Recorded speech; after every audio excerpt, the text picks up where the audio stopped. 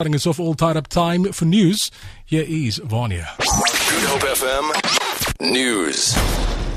Good afternoon.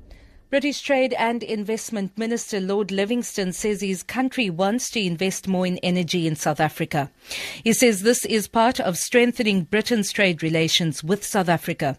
Livingstone has been in South Africa to discuss bilateral trade relations with his South African counterpart, Rob Davies. Livingstone, who was also one of the main speakers at the mining indaba held in Cape Town, says he's happy to see a strong presence of the UK companies at the event. The UK has a very strong presence in the mining sector. 4 out of the top 5 mining companies in the world are quoted in London, but it goes well beyond that. The companies at what is the first UK pavilion at the mining indaba cover a range of sectors ranging from infrastructure support operations, financial services, insurance, for example. The London's Metal Exchange, I believe, had 600 attendees at its presentation earlier today. But also covers the energy sector, which is very important in supporting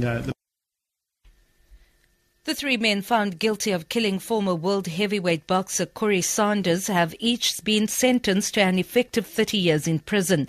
Judge Ferdi Preller has told the High Court in Pretoria that the group had shot Sanders dead during a military-style robbery and that therefore he could not hand down the prescribed sentence of life in prison. He sentenced each of the 3 men to 18 years for the murder, 19 for the robbery and 5 for the possession of unlicensed firearm and ammunition. Some of the sentences will be served concurrently.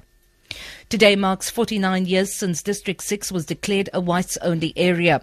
In remembrance of the day, former and current residents have gathered at the Homecoming Centre in Cape Town to commemorate the destruction and recommitment to the process of restitution. More than 60,000 people were forcibly removed and buildings were flattened. Berenice Moss reports.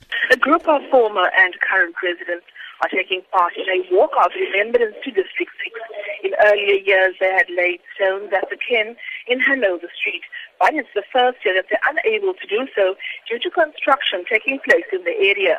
Residents relayed their stories, speaking fondly of the sense of community which was shared in District 6.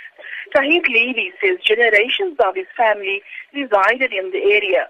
He has since been given property in the area, but life will never be the same again.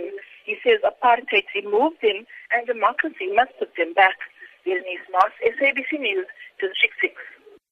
3 years after the cruise ship the Costa Concordia ran aground off the Italian coast, the trial of the man in charge of the vessel, Captain Francesco Schettino, is due to end today. He has denied all charges against him. Alan Johnson is at the trial in Italy. The judges have heard testimony that could have come from the script of a disaster movie. It heard, for example, of the engineer way down in the depths of the hull who almost before his eyes saw the flank of the ship ripped open and then struggled through drowning corridors as he tried to reach the safety of upper decks. 32 people died in the chaotic, panic-stricken evacuation. The prosecution has argued that Captain Schettino was solely responsible for all this, that he conducted himself in its words, a monstrously, grossly negligent manner, that he was a dangerous idiot. For Good Hope FM News, I'm Vanya Kluter-Collison. Good Hope FM.